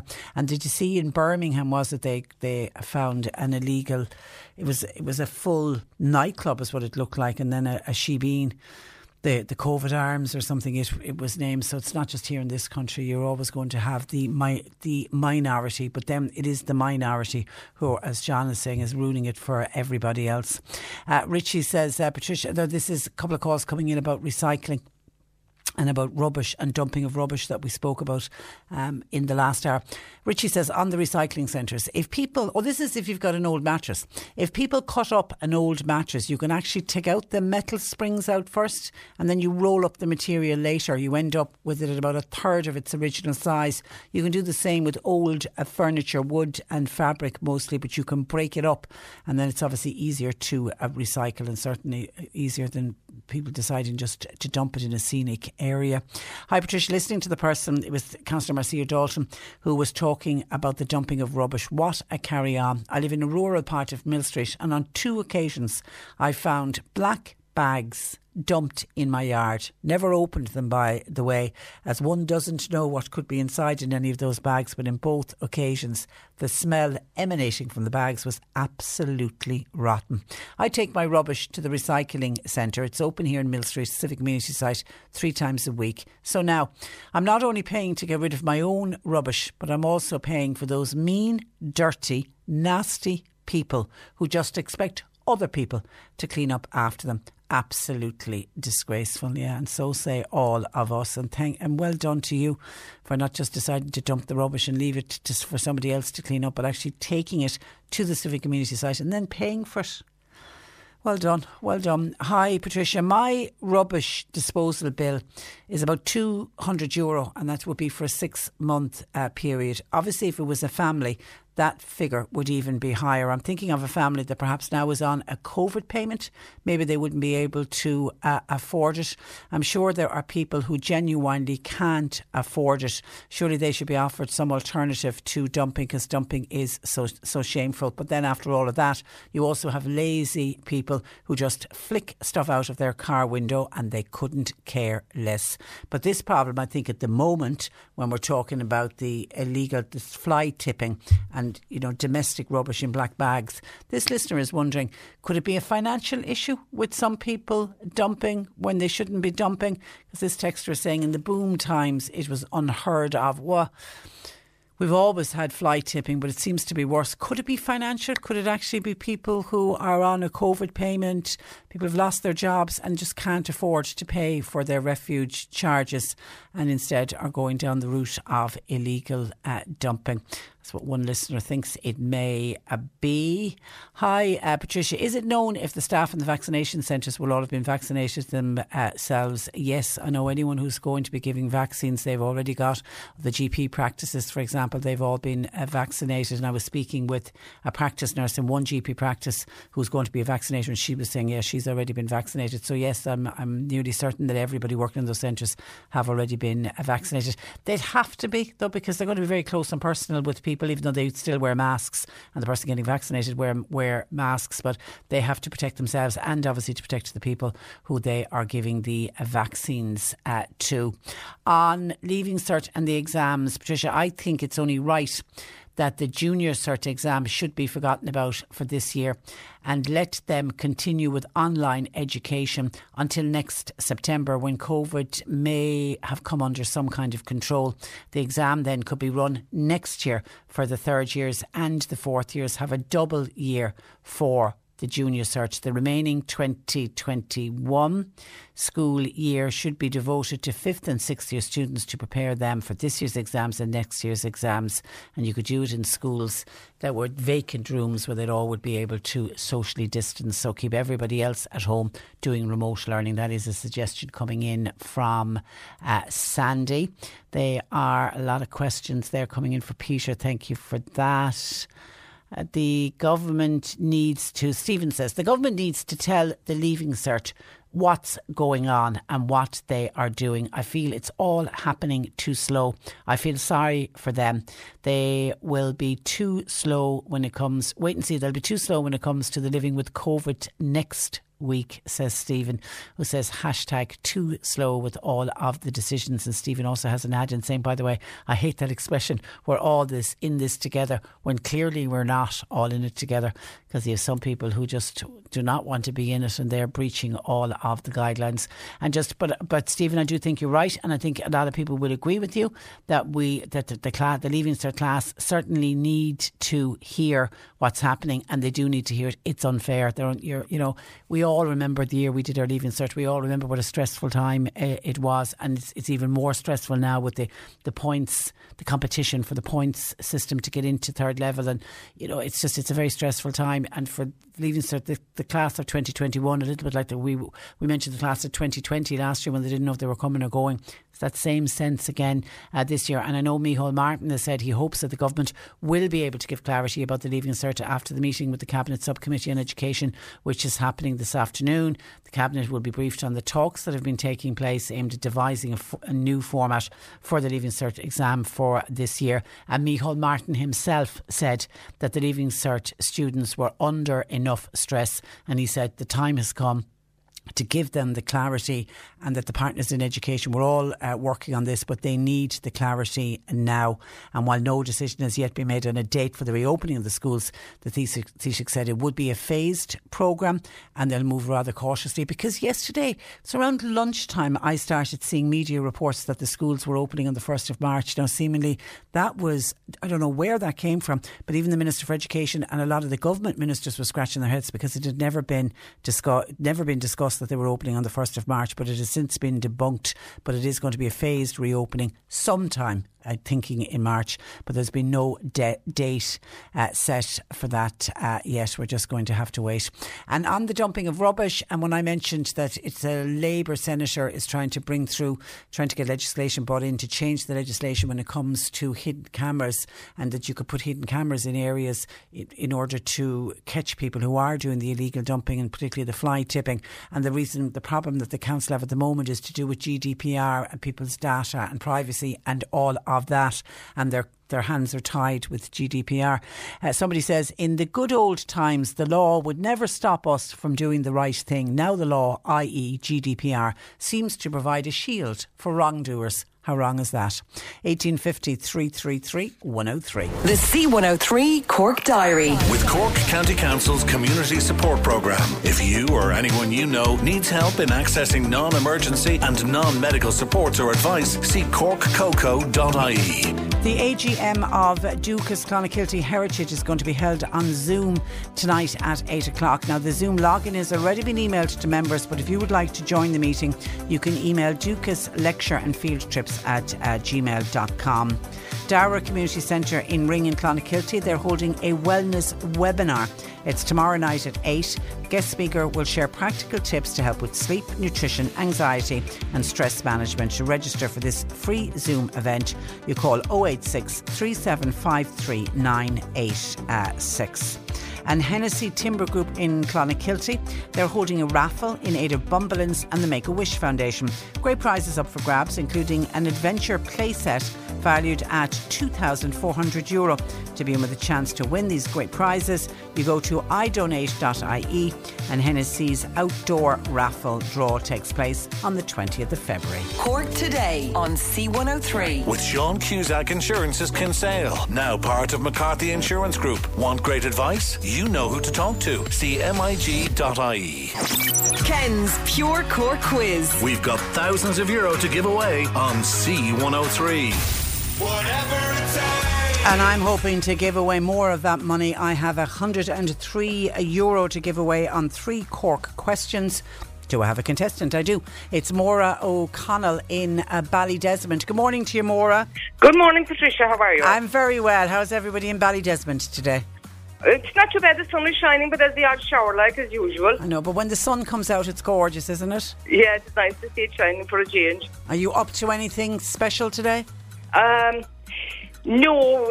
Well, I was thinking of going shopping to Penny's, or maybe give you a run to Mahon Point or somewhere, but it might be a little bit outside the old 5K for Ballydesmond, like. Yeah, and dream on. You'll have a long wait standing outside Penny's to open up. Yeah, well, if my grandkids now could go back to school, the craters, it'd be great. The kids are finding it tough, aren't they? Oh, very, very tough. Do you think it's tougher than last year on them? Oh, it's way, way tougher. Much, much tougher because, you know, they have all this stuff online, and one of them is 7 and the other is 6. And trying to, you know, their mother is a full-time worker, she's a frontline worker, and it is hard. And are you the childminder? Well, a lot of the time, yeah, and her partner is in the buildings, so he's off work as well. So we're kind of doing it between you have a builder and a mother and a grandmother trying to do teachers' jobs, like. And are you good at the maths and the English and the Irish, or what's your forte? English and, well, not too bad on the maths. Okay. But as for the old Greg, I like to start a fair job, like. I've heard of more people getting stuck on the Irish as well, saying. Oh, yeah. And you see, the writing. I find the writing is ridiculous because they've gone from doing individual letters now they're on the join-on writing. Yeah. And when you're only 6 or 7, it's not great, like. Do you know, I can still remember going from learning the joined-up writing and finding it really difficult. Yeah, but you were in 5th or 6th class that time, Patricia. Yeah, true. They're doing it much younger now, aren't they? Yeah. I mean, why they start them off when they're starting school, and then the year later they're doing the joined up. Very early. Yeah, it's very early for them because, you know, they're hardly able to write the ABCs. When all of a sudden then they're going to joined up writing. Yeah. And are they on midterm this week? Oh, they are. They finished now this morning. There was the last of the homework now this morning. And there's a little bit of a break now. Thank God. Yeah. for everybody, yeah, not just for the kids. Okay, I'm getting totally distracted here. I have to do a competition with you, don't you? I do, yeah. Okay, gotta press this. Here we go. Are you ready for it? 3, 2, 1. The class ticket. Okay, true or false? The South Infirmary Hotel is located on Blackrock Road. True. Porky Rinn was once known as Pine Lodge or Flower Lodge. Flower Lodge. Cork's Caoimhín Kelleher is a goalkeeper for what Premier League club in the UK? Oh, jeez. Name anyone. Red. Think red. No, I haven't a clue. It was Liverpool. It was Liverpool. I got stuck on that this morning as well, and John Paul was saying to me, say anyone, and I went completely blank. I couldn't even think of it's Liverpool. He's Liverpool. You got the other two right. Well done. You knew the Porky Rinn was once called Flower Lodge. Yeah. Well done. And the South Infirmary is on the old Blackrock Road. Do enter again more, okay? Okay, on that 103. And enjoy the rest of your day. Take care. Bye-bye. That is Maura O'Connell in Ballydesmond. And I wonder with a name like Maura O'Connell, can she sing? I should have asked her that. The wonderful Maura O'Connell, the singer as well. Okay, that's Ken's Pure Cork quiz. Your chance. No luck with us today, but your chance to win again this afternoon. Nick plays another round, and then Martina plays another round this afternoon as well. And then, of course, we'll start it all over again tomorrow when Ken will have two contestants, 7:20 and 8:20 tomorrow morning. 1850 333 103. We are looking for your gardening questions, please, for Peter Dowdall. Or if you want to text or WhatsApp a gardening question, you can to 0862 103 103. It's that time of the year. Your vacation is coming up. You can already hear the beach waves, feel the warm breeze, relax, and think about work. You really, really want it all to work out while you're away. Monday.com gives you and the team that peace of mind. When all work is on one platform and everyone's in sync, things just flow. Wherever you are, tap the banner to go to Monday.com. Planning for your next trip? Elevate your travel style with Quince. Quince has all the jet-setting essentials you'll want for your next getaway, like European linen, premium luggage options, buttery soft Italian leather bags, and so much more. And it's all priced at 50 to 80% less than similar brands. Plus, Quince only works with factories that use safe and ethical manufacturing practices. Pack your bags with high-quality essentials you'll be wearing for vacations to come with Quince. Go to quince.com/trip for free shipping and 365-day returns. There's never been a faster or easier way to start your weight loss journey than with PlushCare. PlushCare accepts most insurance plans and gives you online access to board-certified physicians who can prescribe FDA-approved weight loss medications like Wegovy and Zepbound for those who qualify. Take charge of your health and speak with a board-certified physician about a weight loss plan that's right for you. Get started today at plushcare.com/weight loss. That's plushcare.com/weight loss. plushcare.com/weight loss. Cork Today on C103. With Sean Cusack Insurance's Kinsale, now part of McCarthy Insurance Group. They don't just talk the talk, they walk the walk. CMIG.ie. This is the Cork Today replay on C103. And Peter Dowdall, the irishgardener.com, joining me on this sunny afternoon, even though it's got a little bit cloudy now, but the sun was out earlier when it was absolutely gorgeous. Good afternoon to you, Peter. Okay, good afternoon to you. We were just saying that the gorgeous weather we've yesterday and again today, and the amount of people getting out for walks or getting out in the garden, it's just good for the soul, isn't it? Oh, it's therapy, isn't it? And I know we've talked about it before, but we've really all benefited so much from the outdoor green space, be it our own outdoor green space or just the local environment. But it's been a challenging 12 months to say the least, and we've all, I think, benefited so much from being outdoors when we can. Okay, and there's obviously a lot of people have taken to the garden, and like we know that during this pandemic, a lot of people have discovered their garden and discovered they've an extra room in their house, which is it's terrific, and I think it's become a hobby for so many people, and that's reflected in the amount of questions that are coming in. So let's get straight into questions. Liz in Kinsale wants Peter's advice, your verdict on injecting young fruit trees with phosphate and Chemjet injections.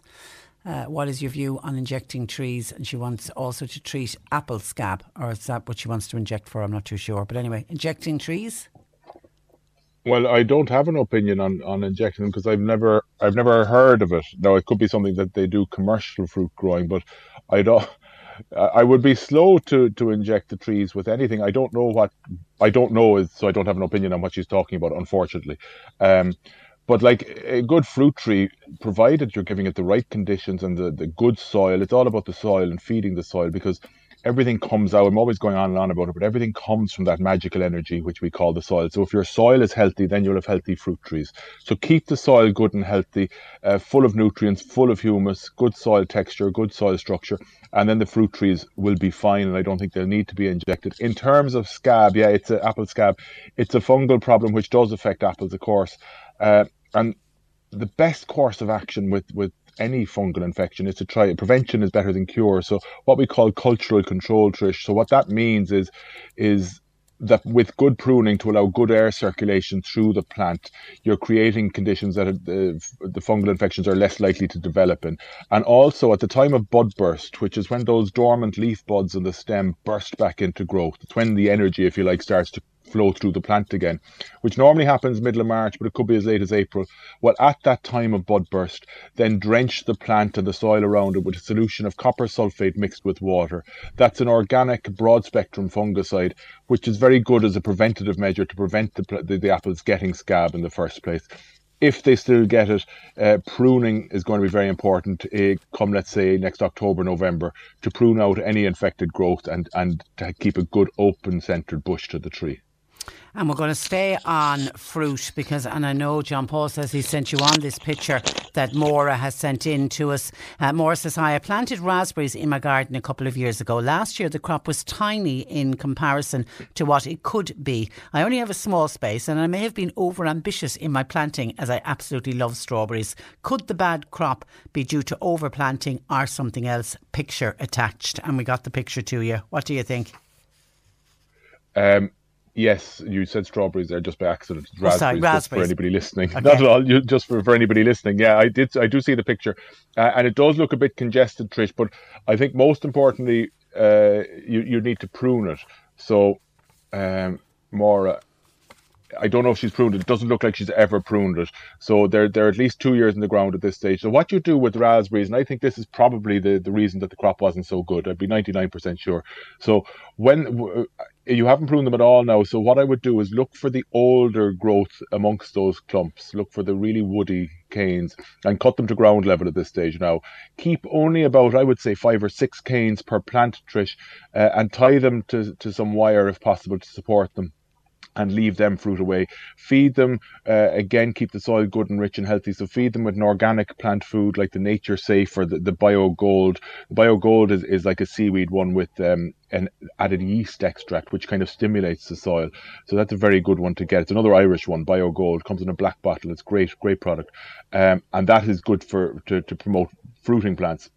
So I would say prune them so there's only 6 or 7 fresh canes remaining. Feed it, and then I'd say you'll be okay, and just pray for good weather this summer. Now, going forward, what you'd want to do is, once you've harvested the raspberries, then the canes that fruited this year, now this will be in, say, August, September, so the canes that will fruit this summer, they're the ones that you remove to ground level. And the ones that haven't fruited, they'll be quite green and pliant. They're the ones that you're keeping for next year. It's much easier to do that in the autumn because it's much clearer to see which is this year's and which were last year's, if you know what I mean. So keep the green ones, about half a dozen per plant, and cut back down to ground level the ones that have fruited already. Hi, Peter. When should I cut back Buddleia and is it Ceanothus? Ceanothus. Well, Ceanothus, yeah. Ceanothus is the Californian lilac, Trish. You definitely know what I'd say if you saw it. I'm just Googling a picture lilac, of it now. Yeah, I know it well, yeah. Yeah, it's a lovely, lovely plant. So I wouldn't cut the Ceanothus back until just after flowering. So it'll flower kind of between April and June, maybe even going on a bit later. Prune it just after flowering, okay? With the Buddleia, and I wonder, there was somebody who wrote to me through the Examiner asking me the same question. I wonder, is it the same person? I hope it is, because I never replied to the email. My apologies. with Buddleia, you could still cut it back now. So cut back a lot of the older wood in the Buddleia, leaving again like with the Buddleia, the growth could be as thick as your arm, Trish. So remove that old wizened growth. Or if that's only up to a few inches, cut back to that growth in a term that we call pollarding, and keep the growth that's kind of finger thickness, and again just thin it out. And you can cut it back in height as much as you want, because it'll give you any amount of height later this year. But now is the time to do that, yes. This is probably too broad a question from Eileen in Ovens. When is the correct time to cut back shrubs? It's probably too broad, isn't it? It is, but let me give you a kind of broad answer if I can, Trish. It is, of course, because it's specific to different plants as to when you cut them back. But if it's spring flowering, this isn't, I preface this by saying this isn't 100% true, but it's a good rule of thumb. So if something is spring flowering, so if it's coming into bloom over the next couple of months, well, then it most likely is flowering on growth which was produced last year, okay? So don't cut it back too late in the year, because you'll sacrifice next spring's growth. So in other words, for something that is spring flowering, cut it back just after flowering so that it has enough time to produce enough growth this year for flowers next year, if you understand me. And then for plants that are summer flowering and autumn flowering, well, again, this isn't always true, but they will tend to flower on current year's growth. So let's say the Buddleia, which is going to flower in 2021, is going to flower on growth produced during 2021. So it's safe to cut that back now because it hasn't produced any growth yet. So there's kind of, for a general question, there's a general enough answer. Okay, well done. Hi, Peter. We're looking for suggestions, please, of what to plant on a raised bed in the centre of a lawn. It's to disguise septic tank pipes, etc. We're hoping for a variety of heights and some evergreen. Shallow roots, obviously, would have to be important. What would you suggest? It's a kind of difficult one to answer just like that on the radio without seeing the place. And the first piece of advice I would give, and you may not like this as a reaction, but is sometimes obscuring something in the garden is obviously a very common, I'm not going to use the word problem, but common challenge, let's say, right? And I'll often point out to people, sometimes when you're trying to obscure something, by obscuring it, you're drawing more attention to it, if you know what I mean, right? So this is the first piece of advice I'd give. So in other words, if there's no planting in that whole, I don't know the garden, you see, but if there was no planting in the whole garden, and then you suddenly plant 5 or 6 plants around your septic tank, you're really just drawing attention to the fact that you're trying to hide something, right? So my first piece of advice is to tie it in with other landscaping around the place. So maybe there is a flower bed near it. Maybe extend that flower bed to meet this one, so it's all becomes more seamless. Or maybe if there isn't, maybe create a larger flower bed so it looks like part of the greater landscaping plan, but it is doubling up by hiding the septic tank and the pipes. So that is the first piece of advice I give. In terms of what to grow, so you could go with something evergreen like a Pittosporum. You could go with, we mentioned earlier, one of the colours, Ceanothus. Ceanothus is a good evergreen, various different heights. The Pittosporums will grow quite tall. Another thing you could go for, and I think it would be lovely, is something scented, because obviously septic tanks and the pipes around them can have the unwanted scent. So maybe go for, this is a mouthful of a name, Trish, but Sarsaparilla, also known as Christmas box or sweet box, flowering at this time of the year, strongly scented. Maybe try some of that, because there's nothing really that's going to overpower that scent, but it's nice. It will certainly help to neutralise it. Maybe some roses as well for later in the summer. But the most important thing is that you don't just put in 6 or 7 different plants there and hope that nobody notices, that you tie it into the greater landscaping. And maybe choose 1 or 2 that you like and repeat them a few times. Mary in Bantry wants to know, when is the correct time to apply lime to a soil, to a lawn? If you're applying it to a lawn, I don't normally apply lime on its own. It's the reason you're doing that is to make the soil more alkaline, which is good practice because grass likes slightly alkaline soil, but and moss doesn't. So it is good practice. So if you're using lime, or what I use is the Lawn Gold, which does the same thing, but it has the added nutrients, I will apply it from March onwards. I think the soil temperature, I think I'm right, I could be corrected on this, I think the soil temperature has to be about 9 or 10 degrees. So middle of March onwards be when I start using it. Mike in Bantry wants to know, when should you give conifers a liquid feed? Well, again, going back to something we said there earlier in the piece, Trish, if the plants are growing in the right conditions and if the soil is healthy, they may not need it. So in other words, if they're established conifers, they shouldn't need feeding. If they do, then there's something afoot. There's something else wrong, I think. If they're only new, if they're relatively new and you're just helping them to get established, then liquid feed them. Again, I wouldn't do it at this time of the year because you don't want to promote growth at the moment, Trish, because as I said 2 weeks ago, if you remember, February can often have a very, very cold snap and we're not out of it yet. So I wouldn't be feeding them yet. Again, I'd wait till we're coming out the other end. So again, probably middle of March onwards before I'd start liquid feeding the conifers or anything really. Mary says, hi Patricia, my geraniums have grown very tall and leafy. I'm wondering if I could cut them back. Would that help to thicken them up? And if so, is now the right time to do that? Yes and no. So, yes, it will help to thicken them up by cutting them back, definitely. No, now is not the right time. It's too cold. Now, I'm hoping that those geraniums are indoors because they should be for the winter. Now, if they are outdoors and they manage to come through the cold spell that we've had, then they're doing well. But I imagine they're in a glass house or in a porch or something like that.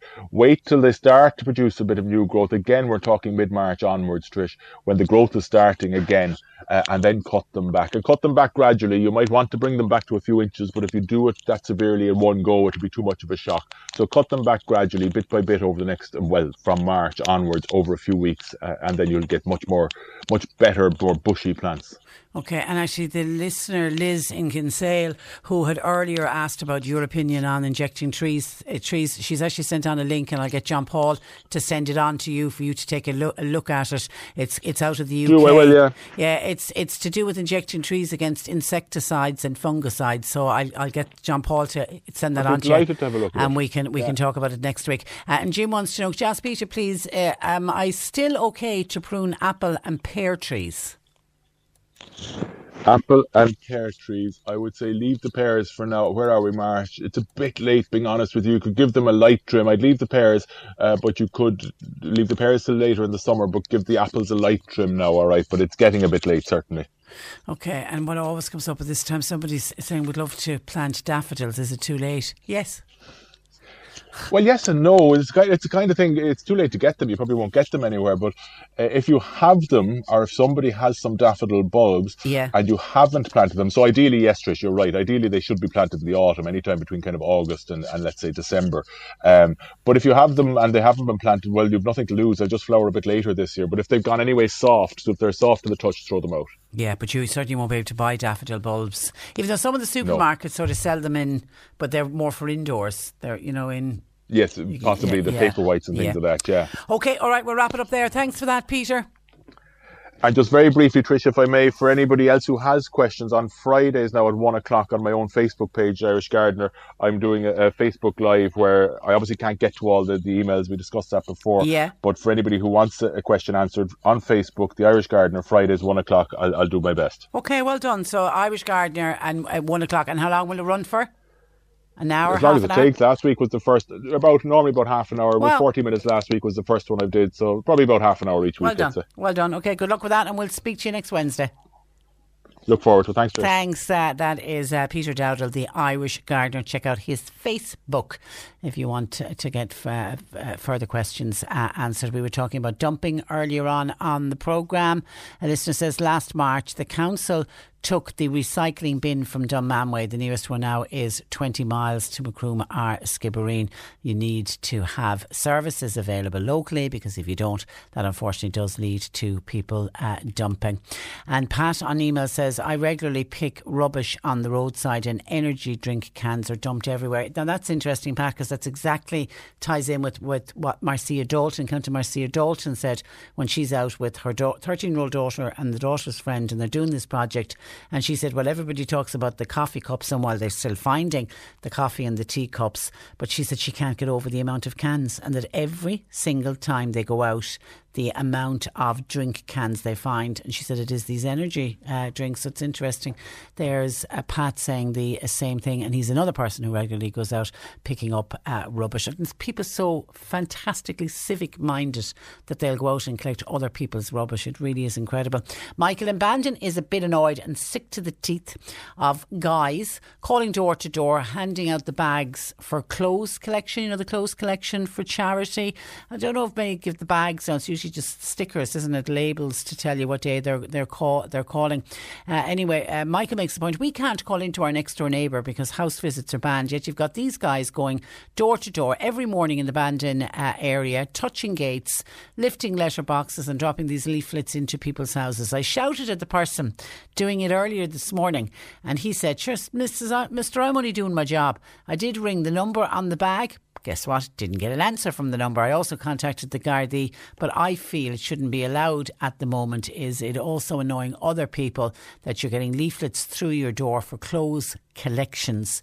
And surely with level 5 restrictions, we shouldn't be having people calling door to door. And back to litter picking. It came into Twitter at C103 Cork from the Bandon Tidy Towns group.